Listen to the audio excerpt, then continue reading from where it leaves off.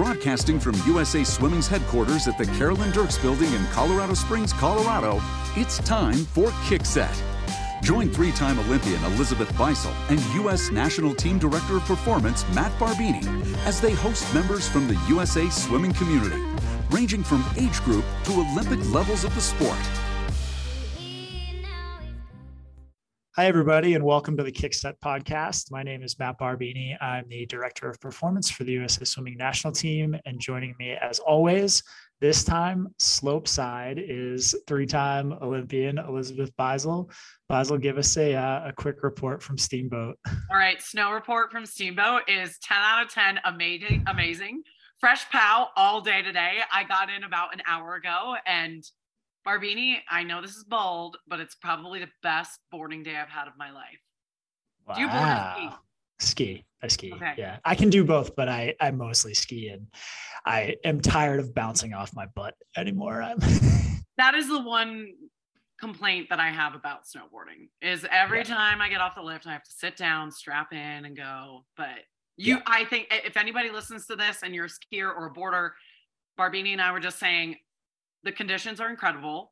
Come out to Colorado, hit Colorado Springs if you can, say hi to the USOPC and Barbini, and make it a big trip. It'll be great. Yeah, and it's been an epic start to the season. If you guys wanted to skip the Colorado Springs piece, I wouldn't blame you. I'm not sure if our office quite holds up to the Steamboat Springs experience, but maybe you can catch Beisel in these next couple of days before she leaves. I know, like really quick flight. But I will say the USA Swimming offices are absolutely stunning. They've been recently redone, and it's just amazing the work that they've done there. So you have a really cool office. We do. And if you have to go to an office, ours is a pretty good one to go to. Fair enough. So the last time I saw you, we were standing on a blue carpet, talking to lots and lots of national team athletes. What have you been up to since then? How are your holidays? Everything good in the Beisel great. world? Things were awesome. I actually got my yoga teacher training certificate. So I can be a yoga teacher now. I'm not a yoga teacher yet. I've never done it, but I'm certified to, which is super exciting. But yeah, now I'm just kind of traveling around waiting for like SECs and NCAAs to start up. I'll be doing that with ESPN. So I'll be like popping around swim meets here and there. How about you? Yeah, nice. Should we make this a skiing and yoga podcast now until the swim season gets kicking off? Two of my favorite things in the world. This is kind of if there is such a thing as the sort of the down period in a season for us. So we finished the Knoxville Pro Swim about 2 weeks ago, and that was great. Really good start to the season. It's good to get back to sort of that like in-season racing and see where everybody's at after kind of the championship and the 2022 season wrapped up at Short Course Worlds, which was really fun.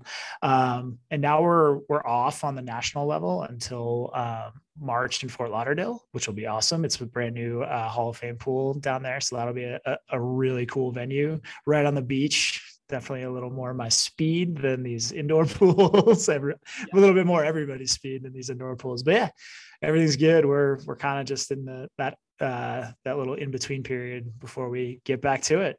It's so exciting to look forward, especially with it being a pre-Olympic year. I can't believe that we're already there. And speaking of that, our guest kind of knows something about Olympic years and pre-Olympic years. I'll let you do the intro, Barbini. You're better at it than I am.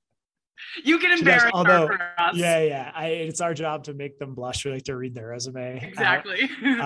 So our guest today is one of the best athletes we've had on this show, and one of the best athletes this country has ever had. Is Katie Hoff. She's a 2-time Olympian, 3-time Olympic medalist, 8-time world champion. She's a former world record holder and a current American record holder, which is wild to still hold that record. That's one of the older American records that we have in the 400 IM. And she's also an author with the book out currently, and is running her own business with her husband and has a lot going on. And we're super excited to talk to her. Katie, thanks for joining us, and welcome to the Kickset podcast. Oh, thank you so much for having me. I'm so excited. Awesome. All right. So let's just do a quick set of where you're at right now. Like, you post swimming career, many of the people listening here may not have heard as much from you as they did during swimming. So what's going on in your life? Where are you? What are you doing? Yeah, I mean, I kind of fell off the face of the earth when I retired, so it's been a minute. But yeah, so I am currently, I have a business with my husband, Todd. It's called Synergy Dryland. So that's actually been going on.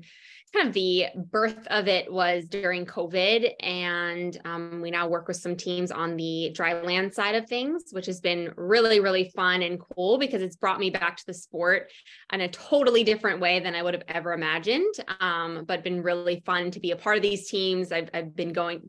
My husband went to his first meet with Out Me 2 weeks ago at Knoxville, which was weird, so weird. I was like, oh, you're just cool. You just hang out with everyone without me.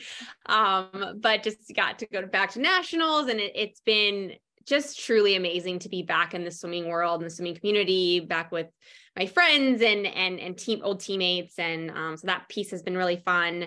I've been doing some public speaking as well. So traveling around for that.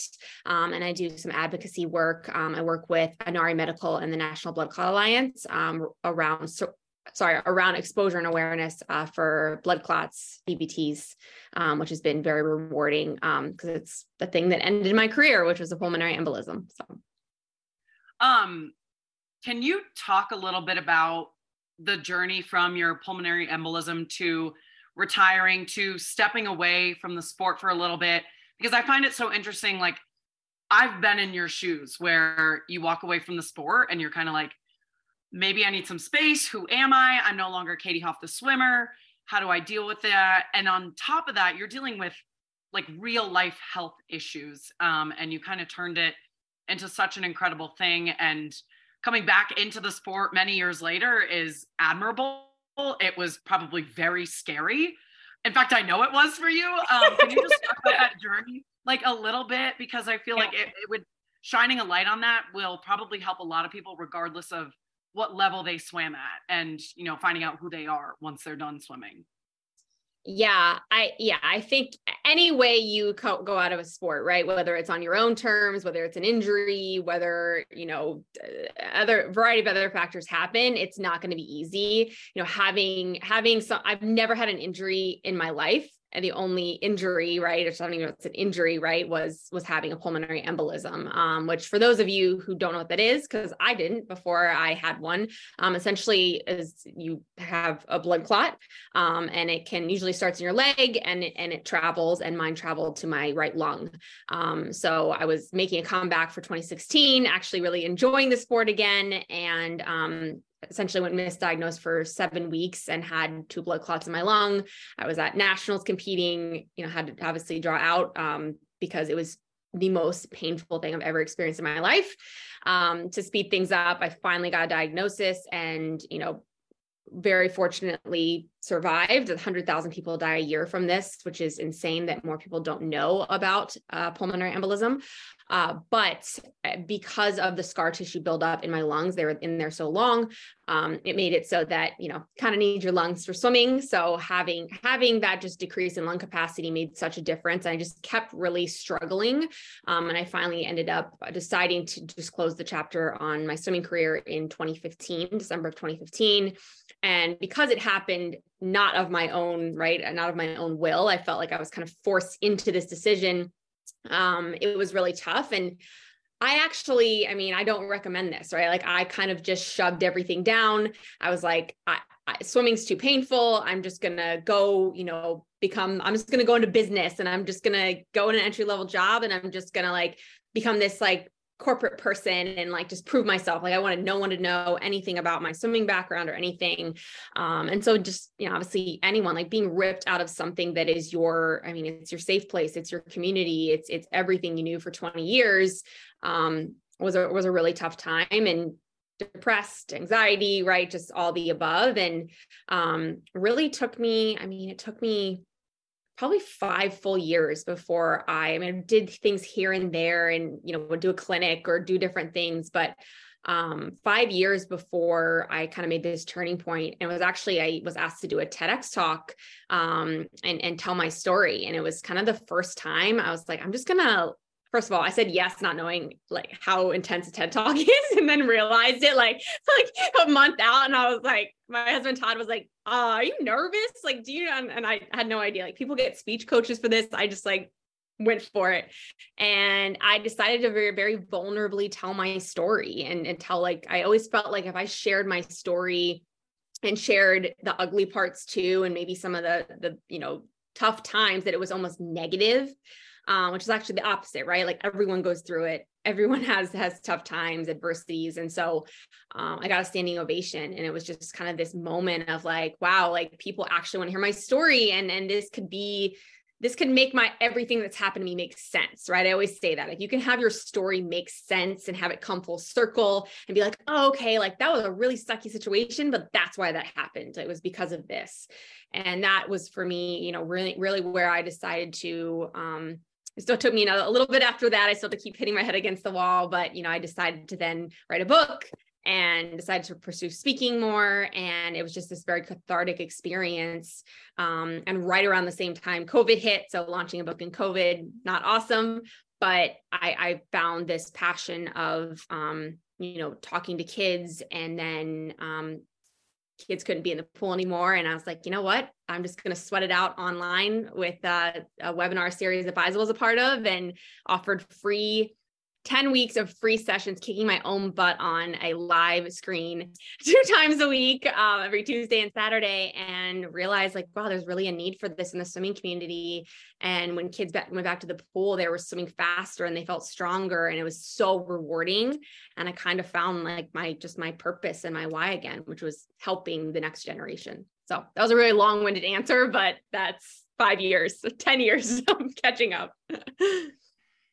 Katie, when you came out of that, after you gave this speech and you did you feel like it was you sort of gradually came back to yourself and acceptance and putting that anxiety and depression behind you? Or was there like a single like catalyst where you were just like, bam, okay, I'm back now. I sort of like, I'm going to start the book, and I'm going to start like reaching out. Like what was sort of that you said it still took a little while after giving that talk. Like what was that like once you the dawn sort of cracked a little, what was the process like to get to where you are now? Yeah. I mean, I wish that it was just like a bam, like I'm all set now. It was not like that. I mean, I definitely, so I was still in the corporate world. I worked for a fitness company. And I mean, they offered me and my husband a promotion. And so I was in Chicago at the time. And then they offered to move us and promote us, and we moved to New York. So I was still kind of like, yeah, like I need to do this, but I don't even know how to do this. And like, what does that look like? And so I had this moment, and it's shockingly, like we moved, and like a month later, I was like, I hate what's going on in my life right now. Like I'm so not fulfilled. I'm so not happy. And honestly, just, I think the overwhelming, and huge credit to Faisal, because she had I think you were just about to launch your book and publish your book. And I just didn't even know where to begin. And I also didn't even know if I was ready to relive these really painful moments, because I had tried to write a book throughout those 5 years. I tried to write a book probably 17 different times and failed every single time, because I wouldn't go there. Like I'd either start writing something and I'd start crying, or like I just would be too surface level. And I'm like, wow, I need a coach to write my book, like just like I need a coach in swimming. And the ghostwriter that I found, very luckily, like pushed me. Like I would say certain things and he'd be like, no, like you're not going deep enough there. And it was very emotionally difficult, but my whole thing was like, I don't want to put out a story or a book if it's just like happy fluff, right? Like I want it to be extremely real, because that's the only way that sharing your story can help someone, right? And just, it's the only way to do it. And so I don't think the frustrating and best thing about life is like, you can't speed it up. Like I couldn't have been like, oh, I'm just ready a year after I retire. Like it was just, it happened that was the moment when I was ready. And then I still had ups. I mean, throughout the book, like Todd, my husband would come home and be like, what year are you in? Cause he could tell by my mood. He's like, you're definitely in 2009. Like he just, it was really tough. And then even after that, I think it's really, I'll be honest, it really has not been since the last year that I feel like, okay, like I'm in a really good spot. I feel like I don't know if the word, you never make it. I still have my days, but like, I feel like I've kind of come into my own of feeling confident and feeling good and feeling like I have a really good path with the things I have going on.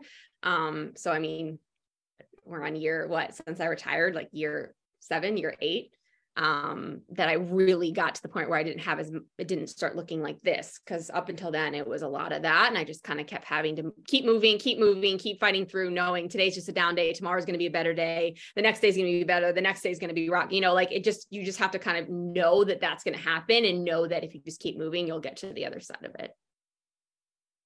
And how incredible is it to know that now, looking at everything from like 30,000 feet above, you're okay. And I think that's like the best thing that anybody could hear that's listening to this podcast that reads Blueprint, which is the name of Katie's book. Like, everything will be okay. And it's normal to have this like up and down trajectory. And I mean, your career was unbelievable. Like, you were literally labeled the female Michael Phelps. And first of all, that is not easy ever. I've never been in the spot like that. I don't know if Barbini has. Maybe he has a secret famous life that we don't know about. I've never been labeled the female anything, so no. Right. I'm trying to be the female Matt Barbini. I'm trying to be as good as him. Yeah. But like, your career started, you were so good at such a young age and stayed so incredibly fast and relevant for so many years. I mean, take us back to, okay, first Olympic team, you're in Athens, 2004. I know it's a lot to unpack, but how beautiful like your trajectory was from there until like your world record, like your 400. I always remember your 400 IM in Melbourne, Australia at 07 Worlds. And can you maybe bring us through the highlights of that, like your fondest memories from basically your top years of swimming? Yeah. I mean, it's crazy, like thinking back. So yeah, 2000, someone actually said this to me today. They were like, wait, when was your first Olympics? How old were you? Like, Basil, you were 15. They're like, you're 15. And I look back and like, it's so funny now coming away from it and seeing, other kids at 15, just like kids that aren't in sport and thinking back, like at the time, I didn't think it was that abnormal. Like I really didn't, right? Think about it, like I'm on NBAC, like there's the 15-year-old every quad. But I think now I look back and I have much more of an appreciation because I'm like, oh my God, I was a child, and I was definitely more naive. I was homeschooled. So I got, teased a lot for just like literally knowing nothing about anything. But, I think that was a crazy year because I remember going into having a meeting with my coach a year out from 04 trials and being like, all right, if I can just like, I think at the time I had gotten like 4th at nationals that summer, but like all the good people at world championships. So I probably would have been like 12th. And I remember thinking, okay, if I can just make a final in like 200 IM, 400 IM, get the experience so that 208 is going to be my year, that'd be awesome. And the trajectory was like, I just kept dropping time. And I mean, I think I went from like a 4:47 to like a 4:37, 10 seconds in 1 year. So it's just like each meet, I just kept taking up time. I remember Santa Clara, the 2 months up Grand Prix, it's Pro Series now. I keep messing that up, by the way. It shows my age. The Santa Clara Grand Prix, I dropped like a 4:39, and that was like the top time in the nation. And then I remember everyone started being like, you could make the team, and then to go into trials and win both events against people that, I mean, Amanda Beard, Caitlin Sandino, Maggie Bowen, like I had Maggie Bowen's autograph on an Auburn cap. I was going to Auburn, like she was my idol. And then racing, it was just a very weird, surreal experience. To then being like, oh, now you have to go race and like go race again and represent Team USA. Like you almost don't put the two together, right? You're so focused on making the team. I'd never been out of the country before. I'd never been away from my parents. I'd never even been on a national team. So I had no idea what to expect. So it's just like a very, oh my gosh, like, I don't even know what's going on. And I just remember, remember that meet so fondly because it like, obviously the Olympics was a struggle that like wasn't a high point for me. It's just so overwhelmed, but like to go there, I remember like, having my name up on the, when they add your name to having the first female name, which is the best thing about the 400 IM, and just having Michael be so supportive and, like consulting him. Cause the first night I was like, I can't sleep. Like, what do I do? Like I just was so so just like a little kid, so excited. And then obviously 2004 Olympics didn't go well. I still got to race in a final, but I just was shell shocked, like just so nervous. I remember thinking, having kind of now knowing what this is, like a bit of an imposter syndrome. Like, how am I here? Like, Jenny Thompson's the team captain and I had her poster on my wall a year and a half ago. Like, like it was just like so crazy. And then to be in a different country and not have my coach. And it was just so many factors. I just wasn't prepared and didn't have the confidence. And then that the year after was just kind of like my comeback tear. Like, I just remember obviously being wounded, being embarrassed, feeling like I let my country down, having kind of a week of like feeling sorry for myself, and then being like, no, like I'm going to prove like I am not just a flash in the pan. This didn't, you don't swim a fast 400 IM by accident, right? Like it is here, and I'm here. And then breaking my first American record in 2005 World Championships in the 200 IM, winning the 400 IM, being a part of a winning relay. And that really set the trajectory after that. I was like, all right, momentum. Like I signed with Speedo right after that for 10 years. Like, it was just like, it just kept building that. Like, I just had this confidence in me that I just had this feeling that when I dove in the water, like it was going to go well, like, and I was going to have something to produce. But 2005 Worlds, 2006 Pan Pacs, that was, a fun meet. I just felt like I just kept, each meet was just like a little, like picking up a little, like, I don't know, like fairy dust, that it was just like, okay, like, all right, cool. Like, we're chugging along. And then I always said, like, after 04, I was like, I have to conquer this event. Like, it has beaten me down too many times. Like, I kept screwing up. Like, I'd go out too fast in the fly. I was just like swimming it like an idiot. And to me, like, I always said, like, if I'm conquering event is breaking a world record. Like, that is the end all be all. And that was my goal. And I remember going to 2007 Worlds, which is my fondest memory of you, Beisel. Like, I remember you tasted the Vegemite and had like a panic attack, and I couldn't keep it together. So that made me. And then it made you. And Beisel, like, literally, like, I was like, are we gonna have to bring her out on a stretcher? It's literally just Vegemite. And you were like, yeah. It's just salt. It's amazing. It's like my memory of Worlds. That's it. But no, not the world record. Not the word I just Beisel eating Vegemite, but that was such this a is fun the trip. impact you have on the swimming community. Right? So it's your Vegemite. But I mean, at Melbourne, Australia, it was in the Rod Laver Arena, which is where the tennis was played. Like, and I mean, swimming is royalty in Australia. So it was such a fun trip. Like, I just remember, all the other 04, 05, even, I was still kind of getting my feet under, and I'm still young, right? So I just felt like I was just like, I mean, people always mess with me and kind of gave me crap for stuff, but I kind of felt like I was like, okay, like, I'm having such a blast. This trip is amazing. Day one, win the 200 IM, or day two with final. So we go through all the way through the meet. I'm swimming great. But I just remember being like, man, like, everyone's breaking world records, Michael, Ryan, like, I just felt so bummed. And I just remember having this like random feeling of calm before the 400 IM, which never happens. Like, I feel like Beisel and I call it 400 IM stomach. Like, if you walk into the ready room and you're like, I'm so pumped for this race, like, you're lying. Like, it's gonna be You're a liar. great. You're a big fat liar.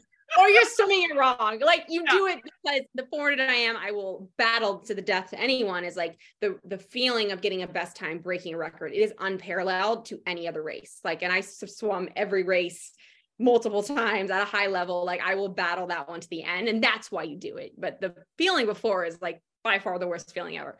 But I just remember having this feeling of like very calm, and like it showed in my race because I was able to be so calm going out. Like, I think now, like, every time like a big final swims it, all eight people are under my record, like at the 200, like every single time. There's like under American record race, the whole heat.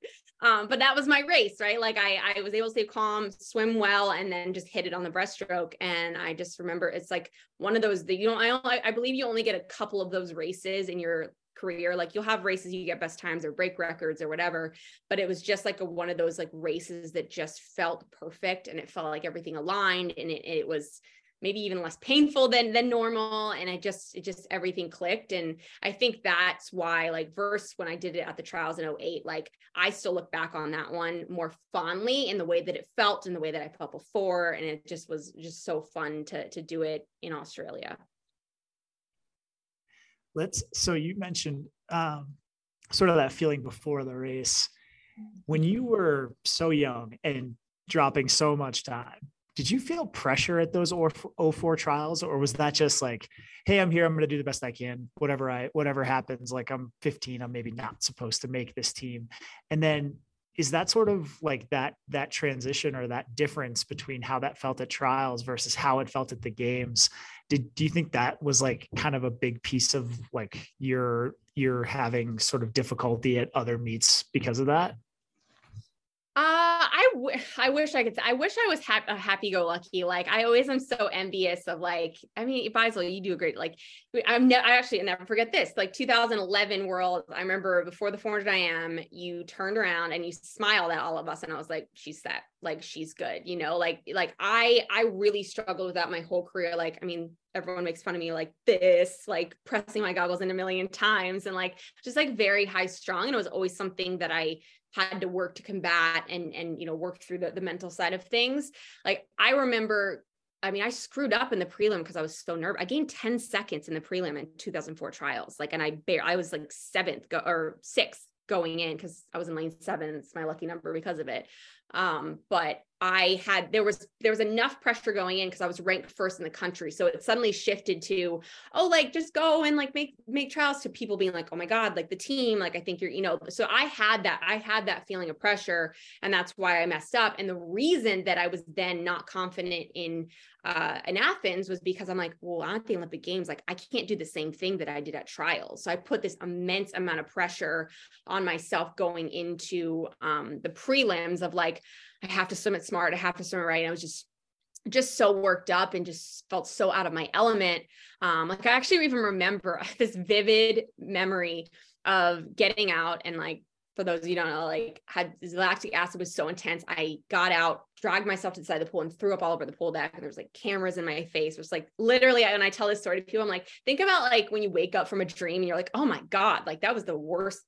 That was a nightmare. It's like, you know, like that actually happened to me. That wasn't like a nightmare. And I remember like looking up at Lindsay Mintenko and being like, did I take it out too fast? Like, what did I take it out? And she was like, 104. No, like you didn't. So I was just so worked up that I feel like I didn't breathe before the race. Like I just wasn't I just felt out of body experience. So yeah, like I mean, I was thrown up on the blocks and behind races, like when I was 13 years old, and like the Turner fly, I was just always a high strung kid. Like that was just, you know, like I get up at 3 a.m. by accident and put my suit on because I thought the alarm had gone off, but it hadn't. And then I like went down and got, but you know, so it's just like, I actually love talking to kids about nerves, because I think that there's some people's temperament, everyone gets nervous, but like some people's temperament, I think, is a little more easygoing. Some people's temperament are high strung, like, and you just have to kind of work with what you got and arm yourself with the proper tools to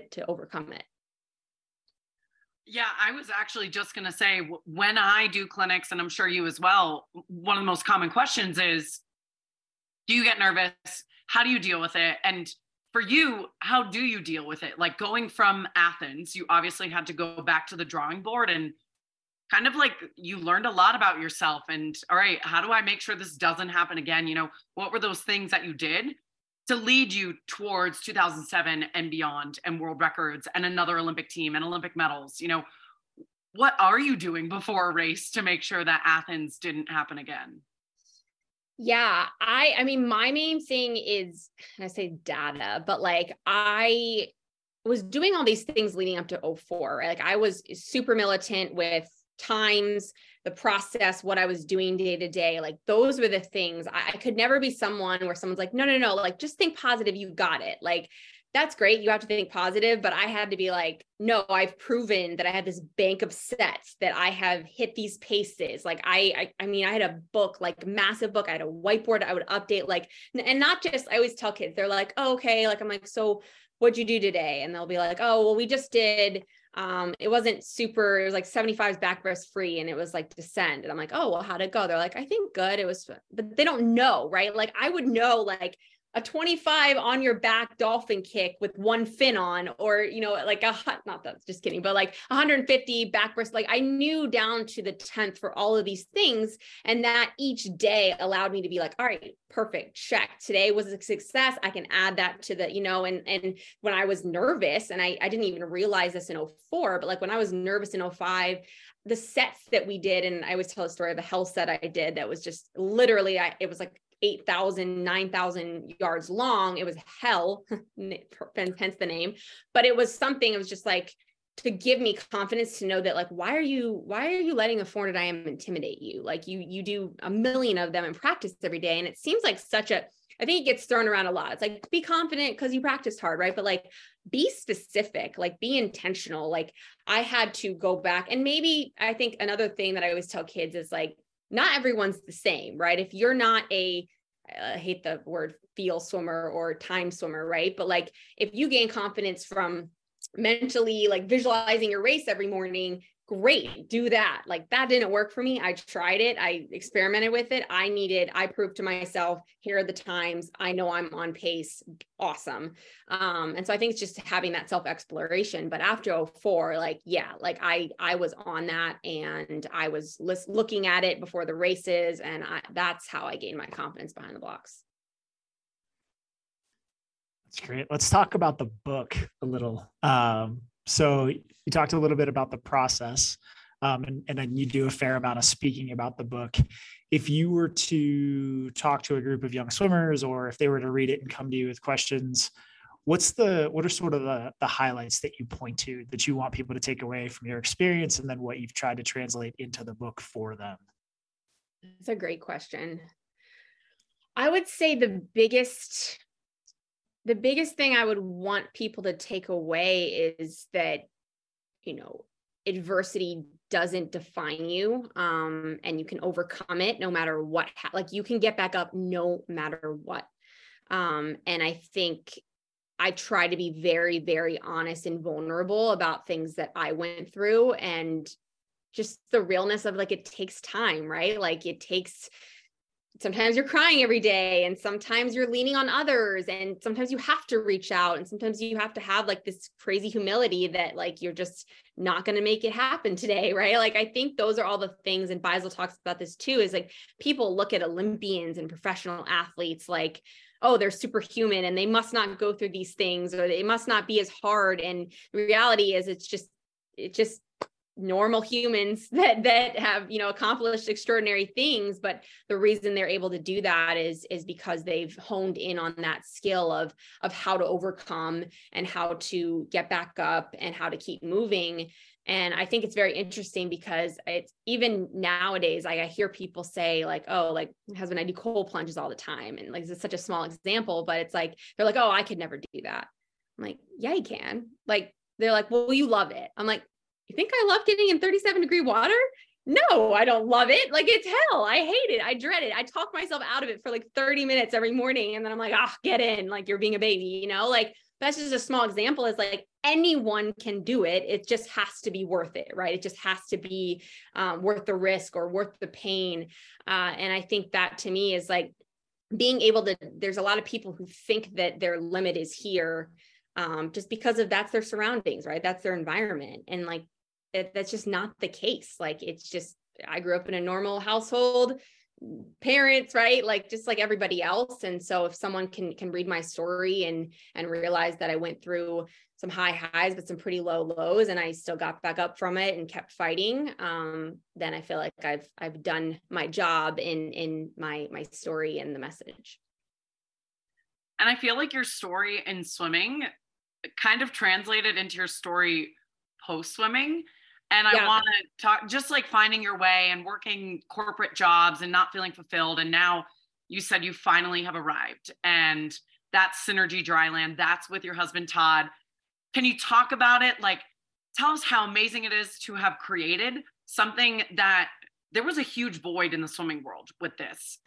You know, I think there's something to be said for like, yes, a swim coach is a swim coach, but that does not mean that they know what dryland is, or, you know, the human anatomy in terms of like what you should be doing outside of the pool. And so can you just talk about Synergy and how rewarding that's been, and how good it feels to do that with Todd and to have arrived to something that you're truly passionate about and just happy and excited to do every single day? Oh, love that question. Yeah, I mean, it's been really cool because, you know, what's funny is I always said when I stopped swimming, I was like, I could never be an entrepreneur. Like I could never, like, oh my God, there's no way, you know, like I always said that. And I think I always said that because I was like, I'm really good at being coached, right? Like a coach tells me what to do. I'm a robot. I will never disagree. I will put my head down and I will do what you say to a T, to the 10th, whatever you want, you know? And I was like, that must be how I'm most successful. Right. And like, I don't know, I'm like 23, but that was how I felt like I was programmed. And I never really pursued it. And people always say when you create something like a lot of times you hear these entrepreneurial stories of it's just like, oh, it just happened because there was a need and just organically happened. I was like, oh, how's that work? There's no way, you know? And because of how this kind of evolved through COVID of just kind of offering my services, you know, I wanted to give kids something to do, right? Physically do and sweat and suffer a little bit and put everything into it. And oh my God, some days I was like, so the next set is so bad. I saw a video last week of it. It like popped on my drive and I was like, that's a hot mess. Like, how'd you do that for like an hour each time? The lighting, like it was a whole thing. So, and then to then realize like, wow, like these kids are getting a lot out of this. And a lot of people don't know, my husband Todd has over a decade of experience of, working with different athletes. He was a football player himself. And then actually when I made my comeback, he went, I asked him, I said, I would like you to train me on the dryland side. Like, and I think now looking back, he was like, do you understand how scary that was? And I was like, oh, well, he didn't show it, but he went, he's such people don't even realize just because he's like a big guy, but he's such a nerd. Like he's such a data nerd. He's such a research nerd. He's constantly, and he went down a rabbit hole when it came to training. And that was kind of his first introduction. So he is definitely like he has all the certifications, all the degrees, he is that piece of it. And I provide this lens of swimming and what makes sense and kind of the ops side of things and everything. And so we've kind of made this perfect match between the two of us, because I think a lot of the next question people are like, you have a business with your husband, how does that work? And we definitely have our days, but we're both very stubborn people but it's really rewarding to see how it's come together. And just see how we're able to support coaches, like Faisal said, like, I truly don't believe it's fair that swim coaches have to be an expert in the pool and program all of that. And then suddenly be an exercise science, geek and expert either. Like it doesn't, what other sport forces that? And they have a million other things going on. And so, it's just the momentum over the last, I would say even year, has been really cool of just coaches reaching out, and it's all happened referral based, organically, me being on a pool deck. Like it, I'm not emailing some coaches it's not the way, right? Some coaches are on deck. And so, just being able to see some of these kids at junior nationals, and we have kids who have trials now, and like to be at Olympic trials, crazy how soon it is, and root these kids on and make an impact in their life. Like I couldn't have imagined, I couldn't have imagined, it's just been really cool. And I never thought I was going to be back in the swimming world, and like just being on deck at nationals in Irvine last year, which is very surreal because that's where my blood clot happened in 2014, was super emotional. I was like, I remember being like driving up and like, how am I going to feel about this? Like, is this gonna be bad? I'm gonna have to work through it. All right, I'll deal with the emotions. And it was really hard the first couple of days. I definitely had those like feelings, but I pushed through it. And it's just synergy has brought kids faster times, and I feel like me into their world and their life, and different coaches at different philosophies. So it's been really fun to kind of see the other side of things. And just make this positive impact on the swimming community in a way I literally could have never imagined. So it's so cool that you're kind of making a second impact on the swimming community, because you obviously already made a first impact as an athlete, and it's pretty cool to see you be able to come back and do it again.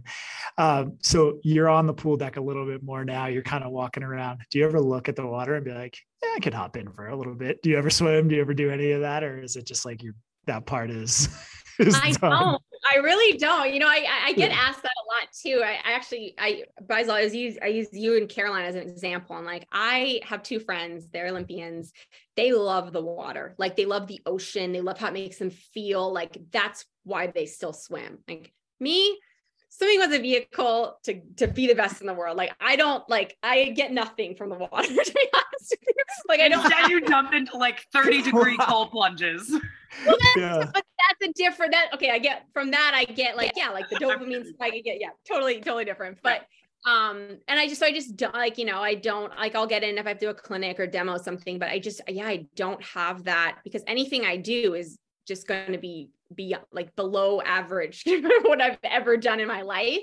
And so I work out a lot in different ways, but I will say that the feelings I do get though is, you know, when I watch a final parade out and I watch people finish and turn around and like, it gives me chills to talk about, right? Like I will never not miss that feeling. Like, I don't think any athlete out there would say like, oh, wish I didn't have to do that. Right. Like, it's just such an amazing feeling when you do it. I will say when I watched the 400 IM before it, I said this to you at trials. I'm like, how happy are you that you aren't about to dive in for a 400 IM? I was like, oh my God, I've never been happier. Like, yes, I actually like need to watch more 400 IMs because it gives me this happiness that I'm not doing. So when we like dopamine spike, I'll be like, dopamine spike.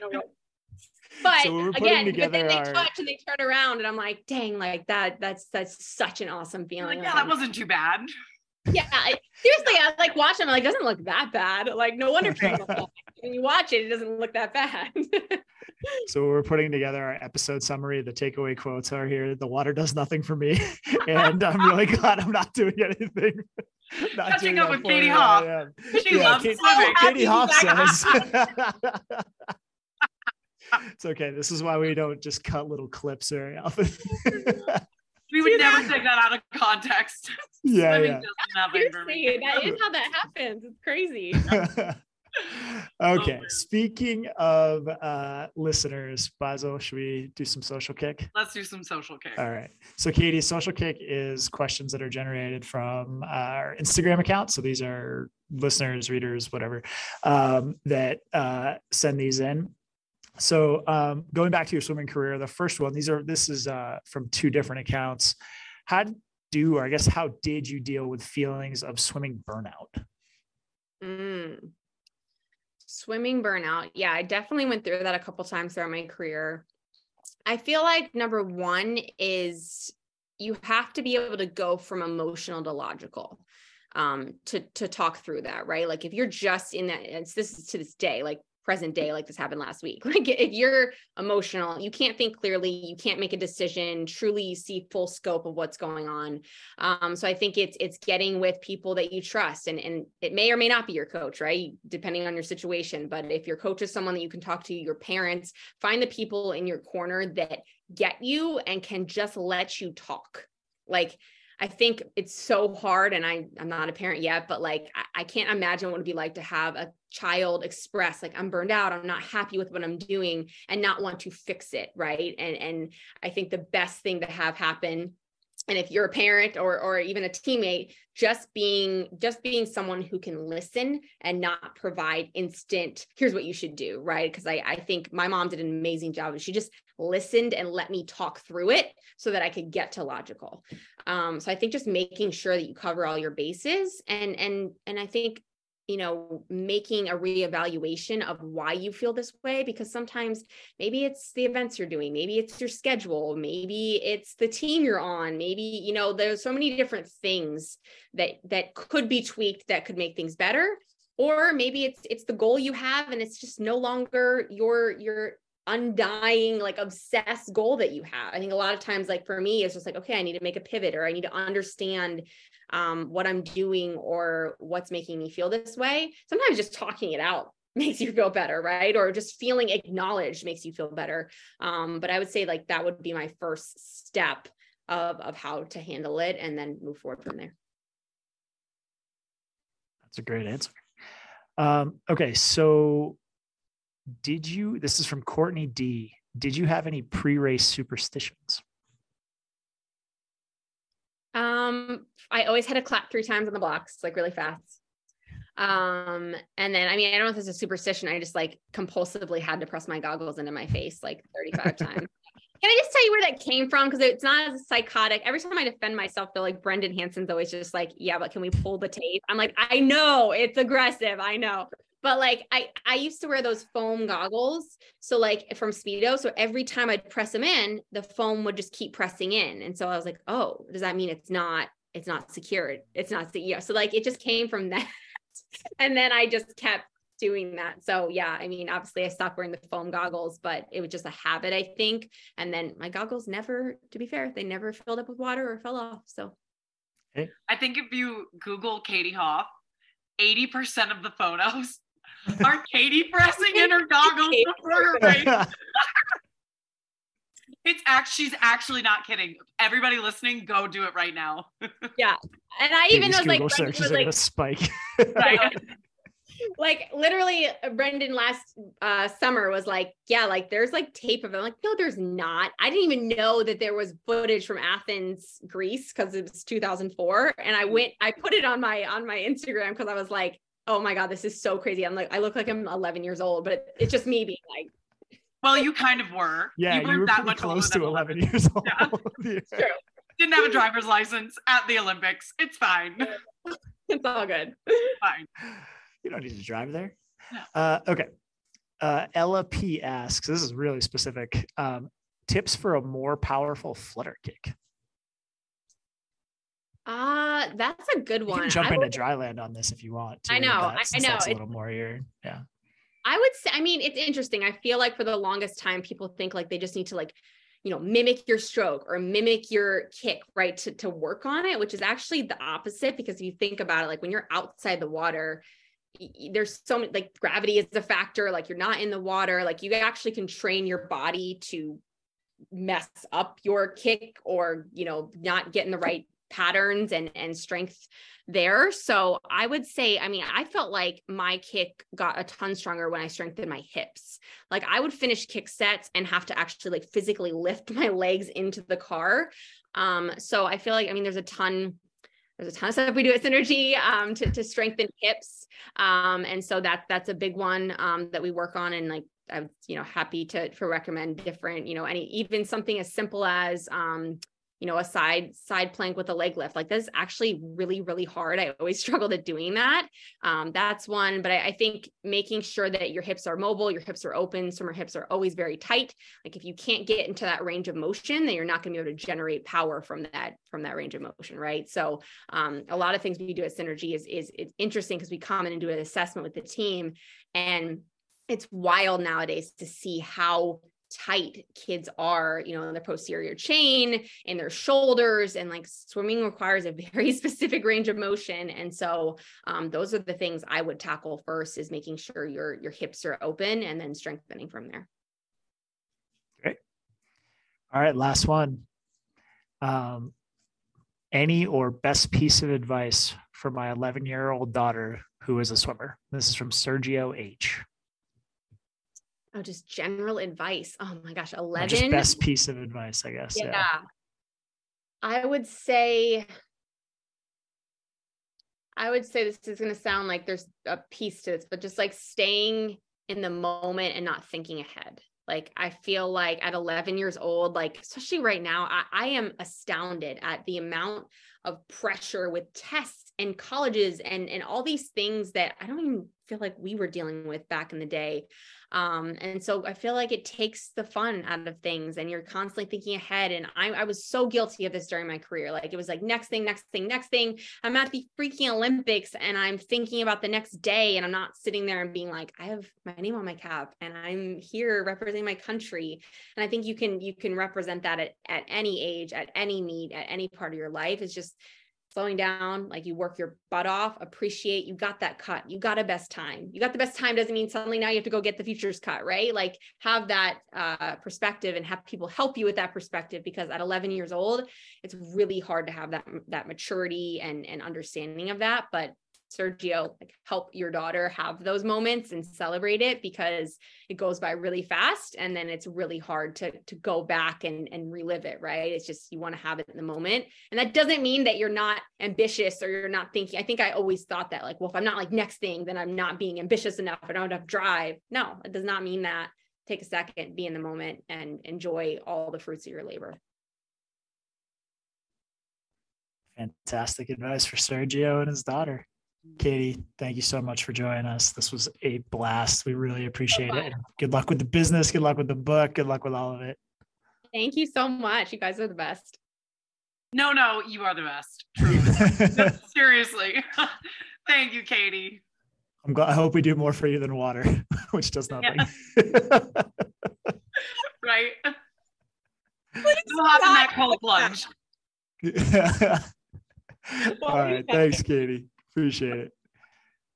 Well, thanks again to Katie Hoff. That was an awesome conversation. Basil, you've known her forever, so I'm sure that's exactly what you expected, but that was really one of the best interviews we've done. Oh, absolutely. She's so easy. And it's so cool too, because she's been such a great mentor for me, but friend as well. Like, I was in her wedding, and that's all thanks to swimming and the 400 IM. And so it's cool to kind of be full circle with this and see her thrive in the swimming world in such a different way and be happy, because I was very much so in touch with what was going on when she left the sport. And I knew how tumultuous that was. And to see somebody that was so successful and had so much joy come from a sport to then leave it with such a sour taste is sad. And it happens more often than you know. And so the fact that she's back, and even just doing this podcast, if we asked her to do this 5-7 years ago, she would say no. I guarantee it. So to see how far she's come, and she's just an absolute gem of a human. And I feel lucky to call her a friend. So I had just started swimming. I'd only been here for like 2 years in 2014, but I went down to see her and her coach. She was swimming at Miami at the time, and to see her and her coach. And I knew who she was. I knew the story. I knew that she, at that point, still held the world record before Katinka broke it. And there was just this like undeniable talent that it was like, holy cow, she is going to make this team in 2014. And like, I joked with her coach, because he was kind of flying under the radar at Miami at the time. He was a new coach, and I was like, get ready, because like, she's going to bring a ton of attention and notoriety to like you in the program. And like, this is a huge, going to be a little bit of a culture shift here. And then for her to kind of wash out that season was so like I said, I had just started. It was like one of the first careers I sort of saw end before it was supposed to in this job, and like felt so sad for her, and felt sort of like we had all missed an opportunity to have her like make this awesome comeback. So yeah, to see where she's at now and the way she can talk about her swimming career, and how she has transitioned into this new element of it. Like we said at the end, being able to now make a second impact on the swimming community. And really it's multiple with her book and her speaking and the advice that she's able to offer, but then also the dry land. It's really, really cool. So this is one for the scrapbook for us. Oh, for sure. And also to add on to that, Barbini, let's not forget, you mentioned this in the beginning of the podcast, but still currently holds the American record in the women's 400 IM long course, 4:31.1. Yep. Nobody's touched it yet. And so that is just a testament. And she did that time in 2008. So that record is now, what is that, 15 years old going on? Yep. There are not many left. Unreal. No. I would even, is it the oldest? I don't know. We'll have to check on that, but it's one of the oldest, obviously. So just, again, has a lasting impact on the sport, regardless of what way you look at it. So very, very special person. Yeah, for sure. So looking ahead, recently, I'm not sure exactly when this will air, but recently the trials event schedule went out. We are going to 9 days. We've got 17 opportunities for you to and everyone to watch us swim at Lucas Oil in Indianapolis. As a 400 IMer, this has got to be weird to see the 400 IM not kicking things off. I was looking at that today when the schedule came out, and I was like, oh my gosh, that was actually the best part about trials for me, because 400 IM was my event. So I knew night one if I was going to the Olympics or not, pretty much. And so now it's like on day 3, I'm like, oh God, how would I sit through all those sessions and not know? It's the best. Like Katie said, getting your name I was first name as well, name slapped on the wall, you're going to the games. And then the rest of trials is kind of just like a breeze. So it'll be really exciting. But yeah, Barbini, you're going to have your hands full with 17 sessions, because are you even going to see a hotel room the whole time? You're just going to be on the pool deck the entire meet. I mean, I hope so. I mean, I think that's the benefit of 17 sessions, right? Is that it spreads the events out a little bit, because for like the workload on that first, and for people that don't know, my actual job is performance support, and we do a lot of race analysis and things like that for the national team. And trials is our biggest event. We bring in a team of like 15 people, and we do these enormous analysis breakdowns of every swim for everybody that advances, and then of course for people that make the team. And day one is just, to be candid, the worst there, or it was in the old format. There was so many events, and they're long, and the analysis of those takes a very long time. And there's semifinal events, and that was brutal. We would never be able to go back to the hotel between prelims and finals on day one, and that just sets you off on sort of like a fatigued foot for the rest of the week. So now with this, I mean, we're extending it out over an extra day, so maybe we'll see the inside of a hotel room this time. Hopefully. This is great. And we have, you were talking about it, Beach, a tier pro swim series on a beach in Fort Lauderdale, March 1st through the 4th. Have you seen the new pool yet? I have not seen it in person. I have heard that it's amazing. I am so excited to see it. And I think it's going to be like, you can't pick a much better setting. Swimming Hall of Fame, beach, like March, like it's sort of spring break time in Fort Lauderdale. Like, this is going to be a blast. What more could you want? Barbini is going to be in heaven. I'm so excited for you. Yes, even though I'm from Boston and live in Colorado, I am a dyed in the wool warm weather person. So slap me right out there. And I hear that 100%. In the sun. And you're the same. Yeah. So really excited about that one. If you're looking for tickets, you can go to usaswimming.org/events. And that would also be where you go to see all the rest of the event info and the rest of the calendar we've got coming up.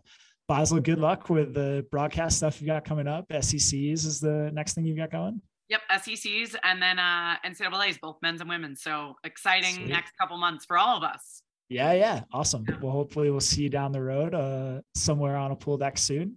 And as always, thank you for being the best co-host there is. Really appreciate you. Barbini, you are the best. Get home, drive safe, and we'll talk soon. All right. Thanks, everybody. Thank you for listening to Kickset with USA Swimming. Head to usaswimming.org for more episodes, and make sure you subscribe to Kickset wherever you get your podcasts.